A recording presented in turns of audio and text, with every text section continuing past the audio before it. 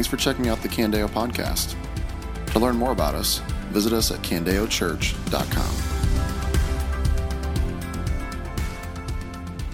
Well, good morning. It's great to be with you all. My name is Stephen Jones. I'm one of the pastors here, work with our college students. One of the great things about being a part of a network is on Saturdays, it makes you super conflicted. So I wasn't conflicted at all during the Michigan-Iowa game. Let's go Ann Arbor. Andrew and Laura Hager, you're up there. We're cheering loud for you. Sorry, Hawkeyes, but I was so happy every moment. But then later on during the day, you get texts from SALT directors at the University of Kansas in Lawrence saying, hey, you know the guy that sacked Hunter Dekkers twice? He's led 10 of his friends to join his Bible study. He's a SALT company leader. He's leading a connection group, and he's leading 10 of these guys to come to his Bible study every single week. And you're like, well, good for him. Maybe, did I hear Rock Chalk? Come on. Wow. Oh, Megan. Oh, yeah. Of course, you're Rock Chalk. Wow. Thankfully, though, there's still universities out there like Indiana State that don't have a SALT company. And just you and I, students, we were able to cheer without any confliction yesterday when we beat Indiana State. Let's go. Thank you, you and I, students. Hey, we're going to get there. Go Cats. Thank you, Casey. Thank you, Casey. But hey, for every Nineveh out there, there's a Jonah, I suppose, Megan. So, Lawrence, you've got your Jonah. But it's great. It's great to be a part of a network. It's so exciting to see all that God is doing across our nation in the lives of students, in the lives of communities all around us. So, 1002 Day, it is a great day, October 2nd. If you haven't set your alarm for 1002, please join us. It's an amazing thing just at 10:02 every single day to pause, to remember that there is more going on in this world than just what's right in front of me, that there is actually a harvest that's plentiful, that the Lord wants laborers to be raised up and go to. So set that alarm. National 10:02 Day is today. Well, if you've got a Bible, Daniel 4 is where we are going to be at this morning as we continue on in our Daniel series. This is actually the last story that we're going to see in the life of Nebuchadnezzar. And what we're going to see is he's going to say a line that maybe you've heard before, and he won't actually explicitly say it, but this is the sort of story where you look back and you say, man, this was the best thing that could have ever happened to me. Right? Do you ever find yourself saying that? You face something hard, you face a trial, something doesn't go the way you thought it was going to go, but then in hindsight, you're able to say, man, little did I know that was going to be the best thing that could have ever happened to me. Well, if you're in Daniel 4, here's how Nebuchadnezzar actually starts this. He's actually penning a letter to the entire world. And here's what he says in the first 3 verses. King Nebuchadnezzar, to those of every people, nation, language who live on the whole earth, may your prosperity increase. I am pleased to tell you about the miracles and wonders of the Most High God has done for me. How great are his miracles, and how mighty are his wonders. His kingdom is an eternal kingdom, and his dominion is from generation to generation. This is a letter from King Nebuchadnezzar to who? To all the people, the nations, the languages. And in this letter, he's going to share about how one of the worst experiences of his life, he actually can now say these words about. That it actually showed him God's goodness, his greatness, as he experienced the miracles and wonders of God that he did for him. What he experienced was terrible, but Nebuchadnezzar is writing this to tell us it was worth it. So what happened? What happened to Nebuchadnezzar that would so radically change him from the man that we've been seeing him as to this man who is now praising God and about to tell us this story? Well, Nebuchadnezzar went through, you could say, spiritual chemotherapy. And the cancer was the cancer of pride. Chemotherapy, it's terrible, but Nebuchadnezzar went through this terrible experience, and through it, it removed spiritual pride from his life. And here in this letter, he's going to tell us it was worth it to have pride removed. C.S. Lewis claimed that pride is the worst sin in his book, Mere Christianity. He says pride is what led Satan to rebel against God. It's what led Adam and Eve to think they could be as wise as God and take the fruit. And pride was destroying Nebuchadnezzar's life. Yet his story is a story of hope and redemption. And he's going to look back and say, this Little did I know this was the best thing that could have happened to me. So if we're going to experience freedom from our pride, then we are going to first have to see what Nebuchadnezzar went through and what brought this freedom. So here's what we're going to see in this letter that he's writing. First, we're going to see the deceptiveness of pride. Then we'll see the destructiveness of pride. And then lastly, we'll see the restoration that Nebuchadnezzar experienced from pride. Now, this is kind of a part 1, part 2 series. So we got this little mini series. Chapter 4 is the hope for those who are proud. But next week, when Jake comes, it's going to be chapter 5, and that's really going to be the judgment for those who are proud. So this morning, we are going to see the hope for those of us who experience pride in our life. So starting off, here's how he begins in verse 4, and we're going to see the deceptiveness of pride. It says this, I, Nebuchadnezzar, was at ease in my house and flourishing in my palace. I had a dream and it frightened me. While I was in my bed, the images and visions in my mind alarmed me. So I issued a decree to bring all the wise men of Babylon to me in order that they might make my dream's interpretation known to me. When the magicians, mediums, Chaldeans, and diviners came in, I told them the dream, but they could not make its interpretation known to me. It's so interesting. Nebuchadnezzar is literally the most powerful man in the world. Babylon had conquered and was ruling everything they knew that existed. And where's Nebuchadnezzar in all of this? He's at ease, he's flourishing, he's content, he's at peace in his palace. There was no threat he was worried about. There was nothing that he lacked. He was literally the king of the world. And yet, he was having nightmares. We saw this earlier. He was troubled. And here's the reality. His empire was incredible. The empire was founded by his father in around 625 BC. He took it over. He had even extended its power. He was able to take over Jerusalem in 597 BC. And at this point, they are literally ruling every known part of the world and universe to them. There is nowhere left to rule that they're aware of. This would have been, this moment in Nebuchadnezzar's life, would have been the height of Babylon's rule and flourishing. So what did he do when he began to flourish? Garden. Isn't gardening like the quintessential, just like expression of flourishing in a person's life? Like, what do you do when you find out someone, like one of your friends is gardening? You're like, wow, #life goals, right? It's like, man, if you have time to garden, if you can, like, what are you doing? Like, that's the epitome of rest and flourishing. It's like, you can garden? Wow. Natalie and I just constantly dream about gardening because it just sounds so relaxing. And that's what Nebuchadnezzar did. The hanging gardens of Babylon. They had conquered everything they could possibly conquer, so he began to garden.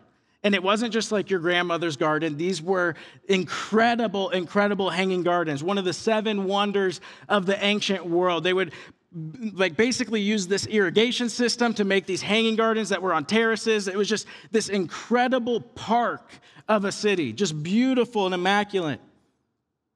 Incredible landscaping. So Nebuchadnezzar was at ease. He was flourishing in his palace. And yet, in the landscape of hanging gardens of Babylon, he had nightmares. He couldn't sleep. So once again, he calls for his magicians, his diviners, his Chaldeans, come interpret for me what my dream means.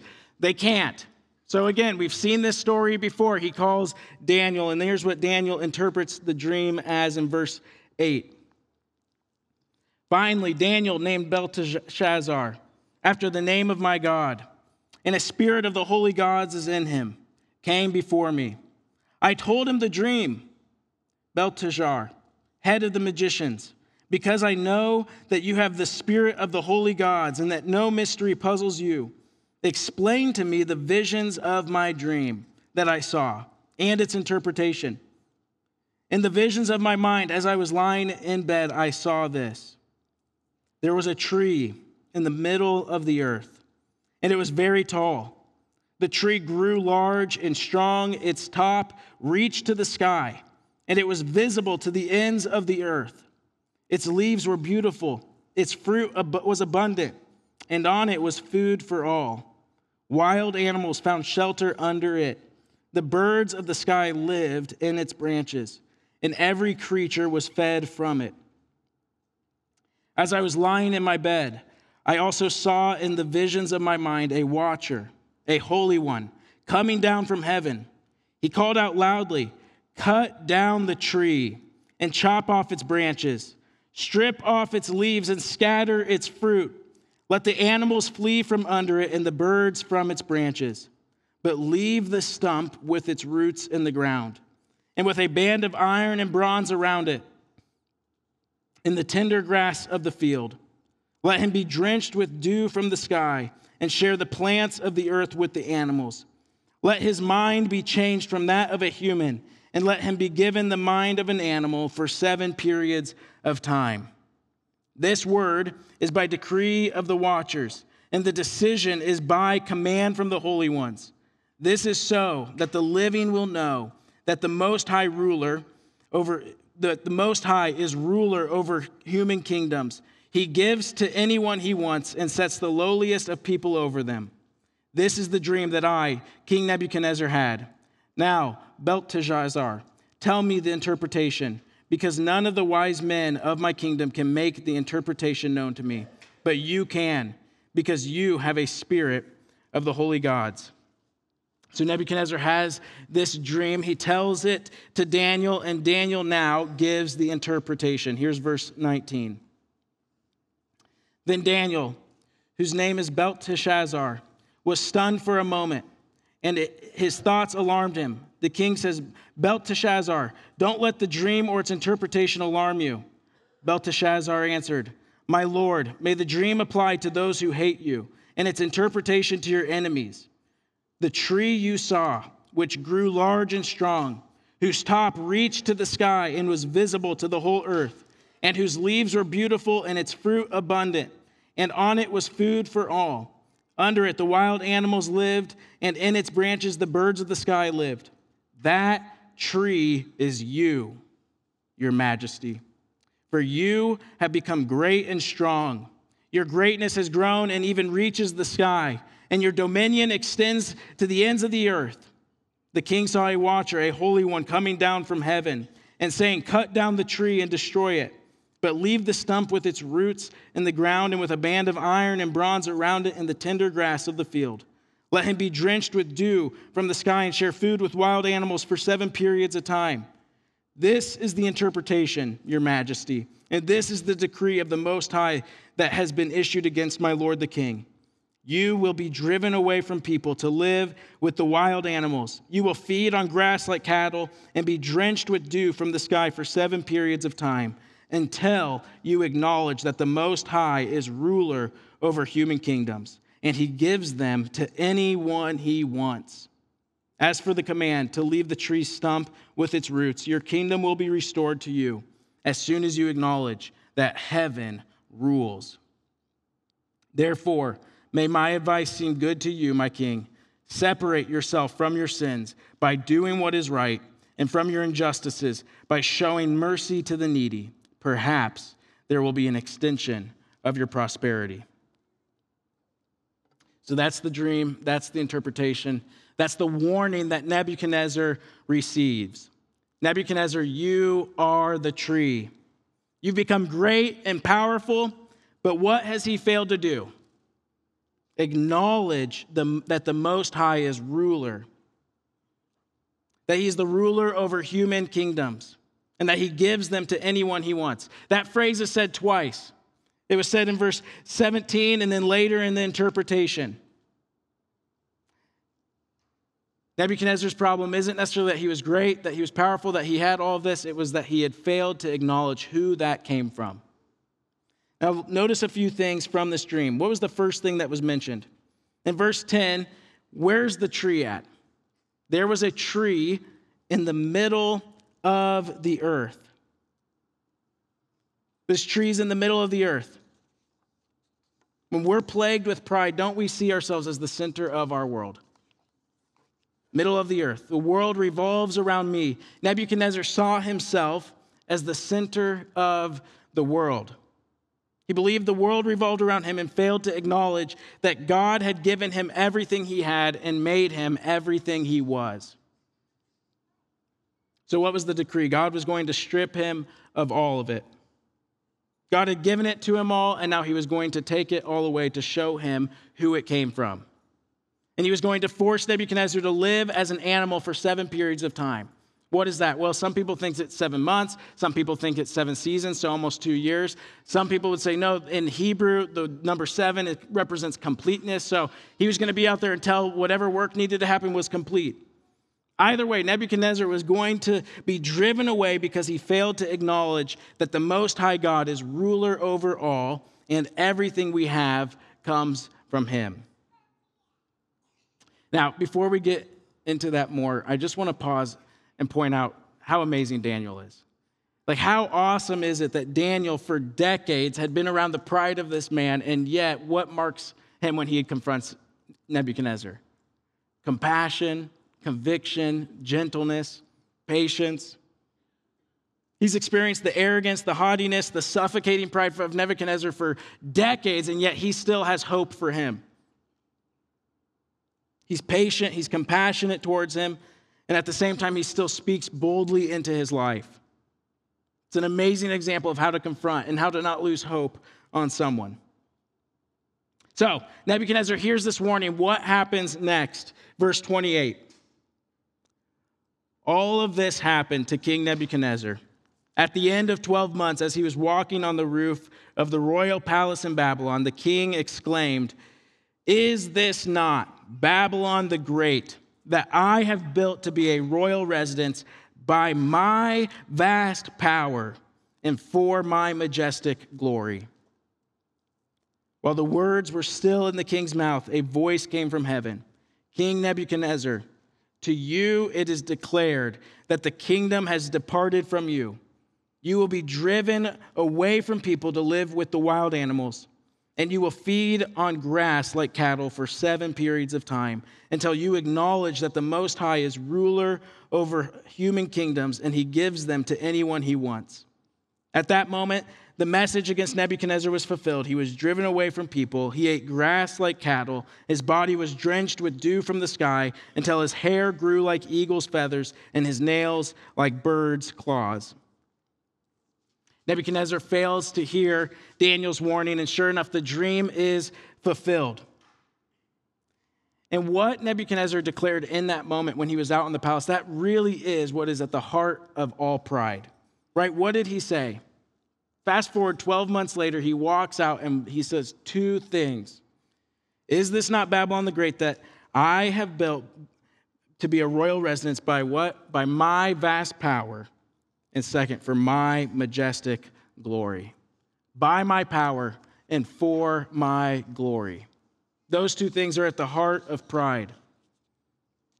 He looks at one of the 7 wonders of the ancient world, and he looks at his vast empire and he says, "I did it, and it's for me. I did it, and I deserve it. I did it, and I deserve the credit. I deserve the privileges of what I have labored to do." That is the heart of pride. This week and next week, the definition Jake and I will use of pride is this: pride is a failure to acknowledge that everything I have and everything I am is from God. His pride blinded him from this reality. It was deceptive. And our pride blinds us from this reality as well. One of the things I've been wondering as I've been studying this is, man, how do you hear such a horrible warning? You're going to be turned into an animal, and fail to respond. It's got to be because pride is so deceptive in our lives. I think one of the greatest dangers for us is that we would see this story and be like, yep, pride is bad. Shouldn't be proud. He was proud. Glad I'm not proud. And that actually pride has deceptively blinded us to our failure to acknowledge that everything I have and everything I am is from God. How many sermons have you heard on pride? How many times have you taught your kids about pride? And yet, how often is pride present in your life? Pride is so deceptive. There's a constant pull in our hearts to see that everything in our life was by my power and for my glory. I did it, and I deserve it. It takes so many shapes. Think about this. How often are you annoyed at another person because they talked too much in your conversation? What is that? That's pride. They got to be the tree in the middle of the earth, not me. Why else would you be annoyed? At work, why do you feel threatened by the up-and-coming new coworker? Why would you feel threatened by that?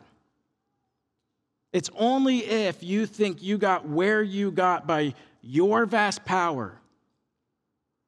The only reason why you would be threatened by an up-and-coming coworker is if you think that you did it so you deserve the position. I've put in the years. I've made the sacrifices. I've been faithful when the boss wasn't looking. And now this young gun thinks that they're going to take my spot that I've earned, that I deserve. That's the only reason why you would be threatened by that, is if you think I did it, I deserve it.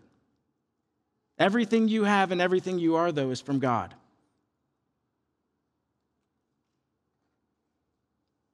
Here's another form that pride takes. C.S. Lewis says this is one of the most deceptive aspects of pride. It's that how often do we use pride to actually fight sin in our lives? What is the ammo that you're carrying into fighting pornography or purity in your life? Is it because you're like, man, God is so glorious and beautiful and gracious, I just want to be a person marked by purity in my life? Or is it, man, that sin's below me. How could I stoop down to that level? I wasn't raised like that. I know better. C.S. Lewis says that Satan is more than happy to allow you to trade the sin of lust for the sin of pride.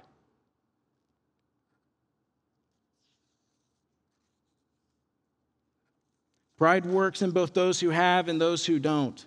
Those who have say, I deserve it. Those who don't have say, I didn't do it, so I don't deserve it. Both, though, are centering the world on themselves. Both are failing to see that everything that we have and are is from God. Now, here's a potential objection that rises in our hearts. But I did work hard. I did get up early. I was disciplined. I did do the right thing. Don't I deserve it a little? Didn't I earn it a little? Don't I deserve a little bit of the credit? Why is it so bad? What is so bad about acknowledging at least some of what we are and what we have is a result of our hard work?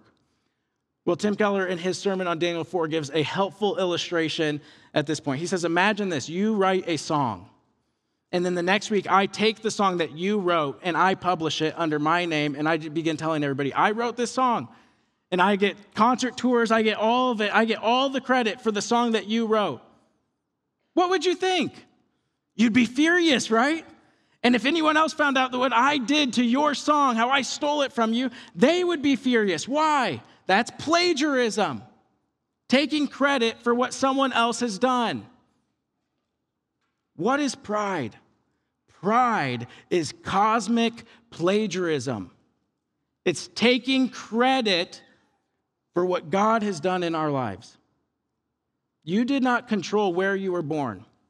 You did not control the parents that you had, the upbringing that you were given.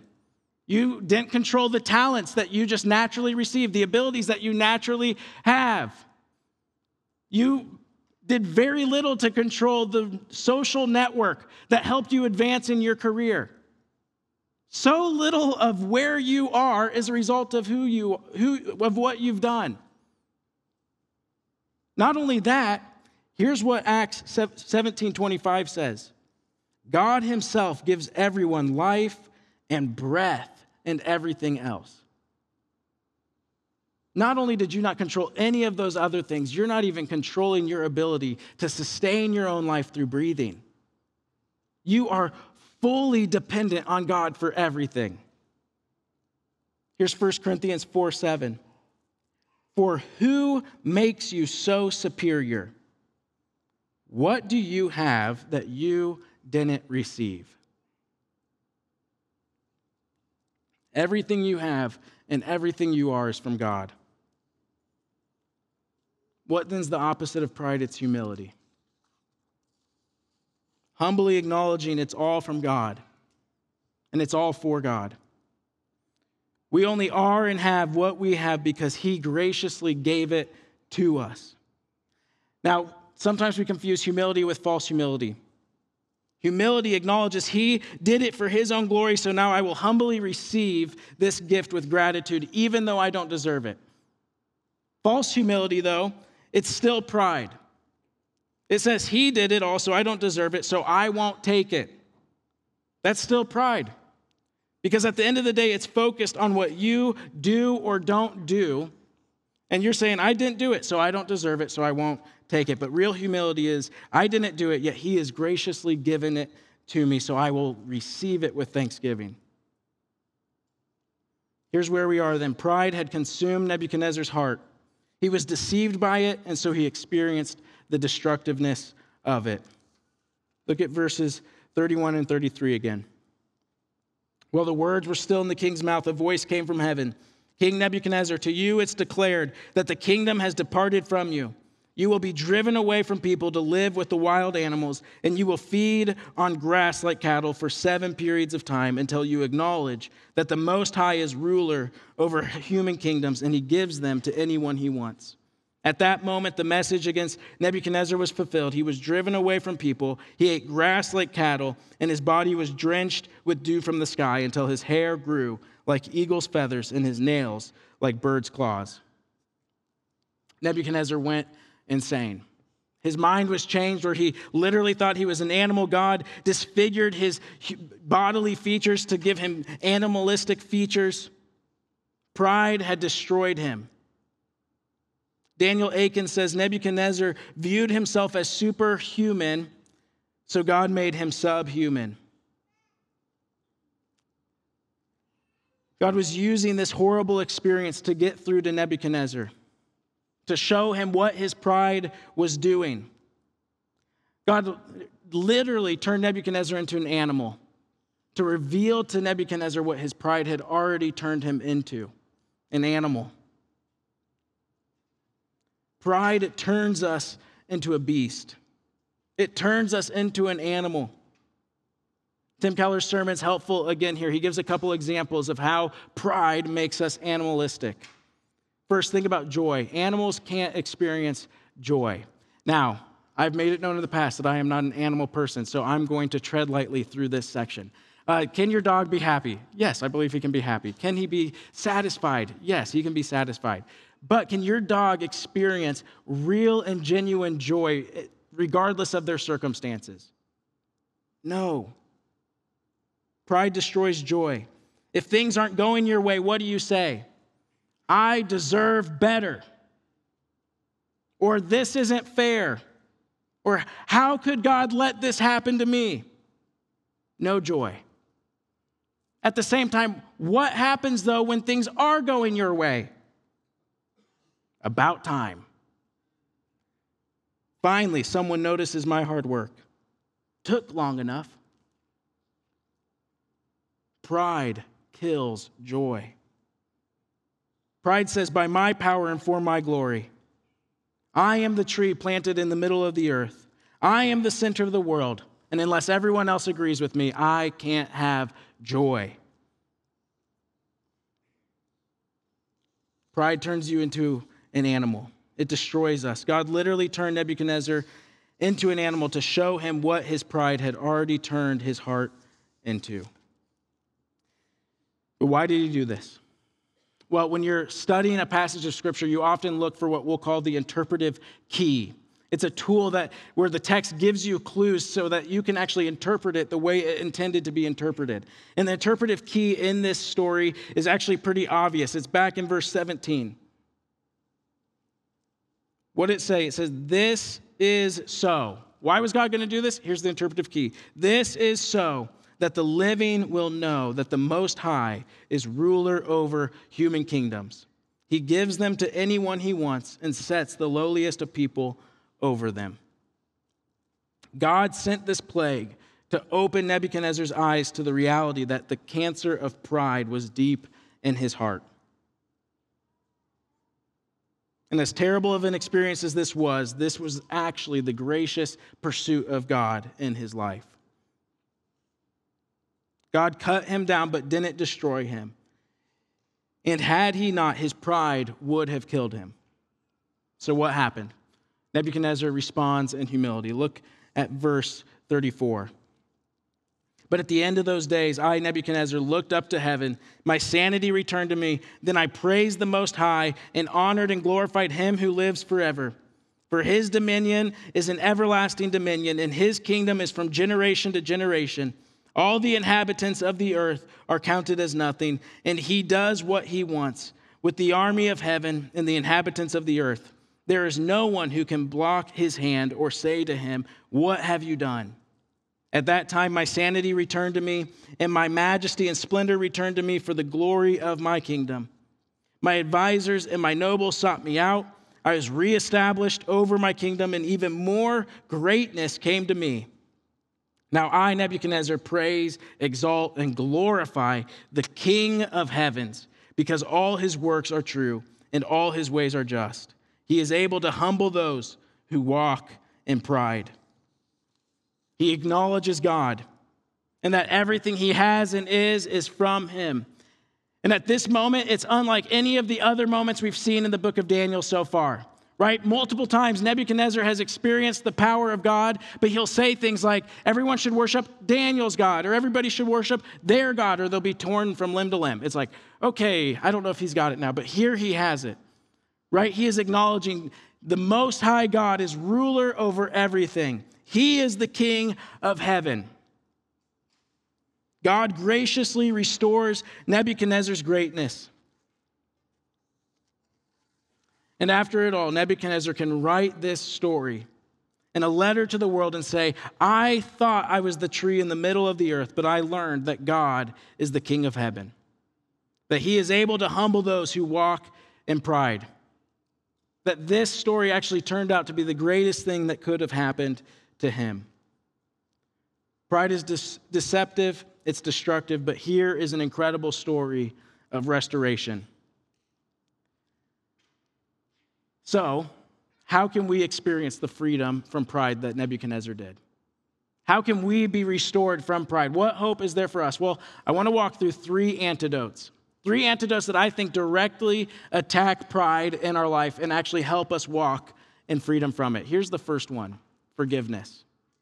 Very practically, forgiveness. When we fail to forgive, what are we saying? We're saying, I would never do something like that. I could never respond that way. Jerry Bridges says, there is no sin I'm incapable of given the right set of circumstances. That's true humility. To acknowledge that, man, the only thing restraining me from sin is the grace of God in my life.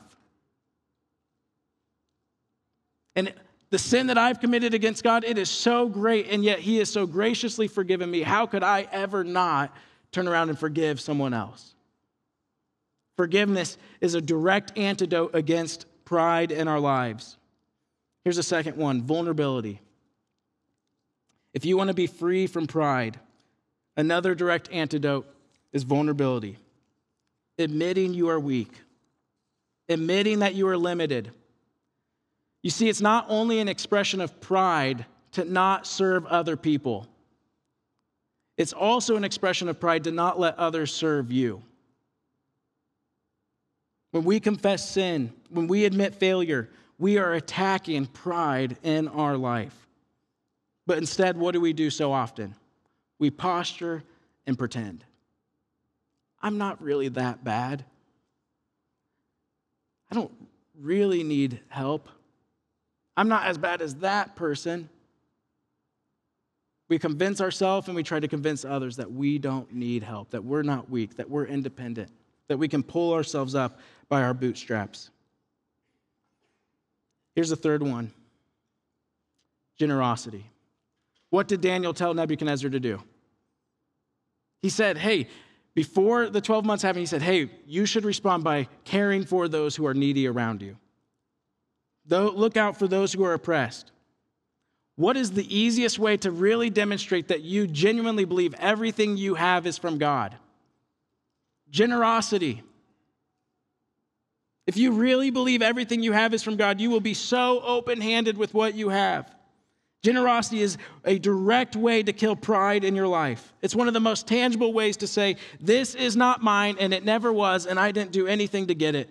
I've simply been made a steward of it. Those are 3 antidotes to kill pride. But there's one more antidote, and it's the antidote that fuels all the activity of those 3. And it's the antidote that actually allowed God to extend grace to King Nebuchadnezzar.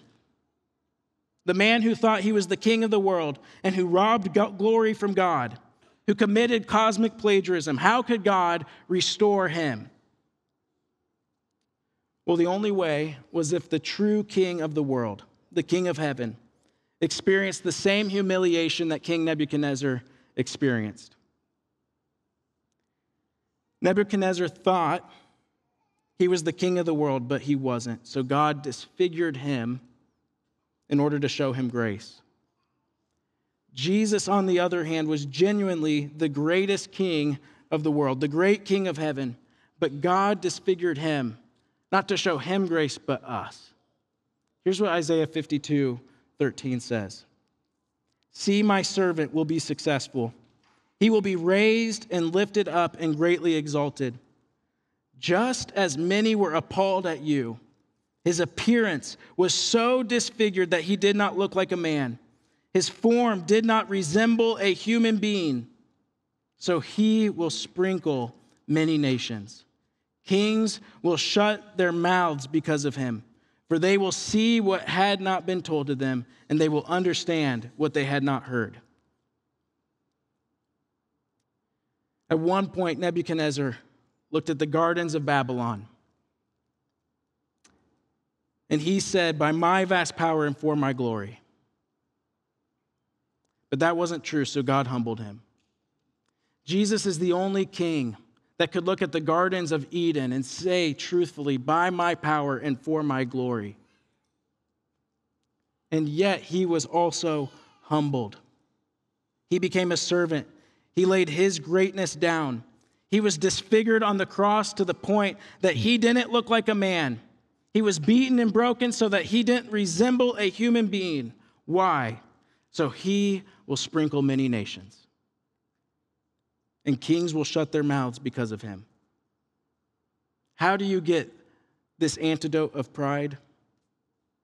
Admit that you need to be sprinkled by the blood of Jesus. You think that you are the king of your world. You think that you are the tree planted in the middle, that the world centers around you. But when you look at Jesus, what happens? You shut your mouth. When you see the true king who created everything, but yet was disfigured beyond human likeness, all so that you could be sprinkled clean. The one who truly had greatness and glory, disfigured for you. It moves your heart to acknowledge everything I have, everything I am is because of him. I need to be sprinkled. It leads us to shut our mouths, to stop saying this world revolves around me.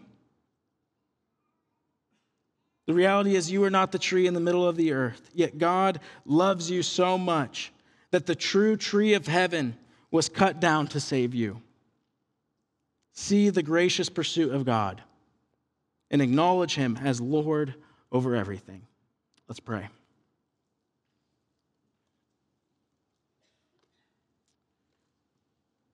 God, there is pride in all of our hearts. All of us, like Adam and Eve, have the daily temptation to make our world revolve around us, to see ourselves as the center of existence, to desire that we get credit for what we perceive we have done, and in doing that, rob you of glory. We harm others. We become like animals in so many ways. God, free us from pride. Open our eyes to its deceptiveness in our life. Startle us by its destructiveness. Help us to see that at one point pride will kill us. And God, let us lift our eyes.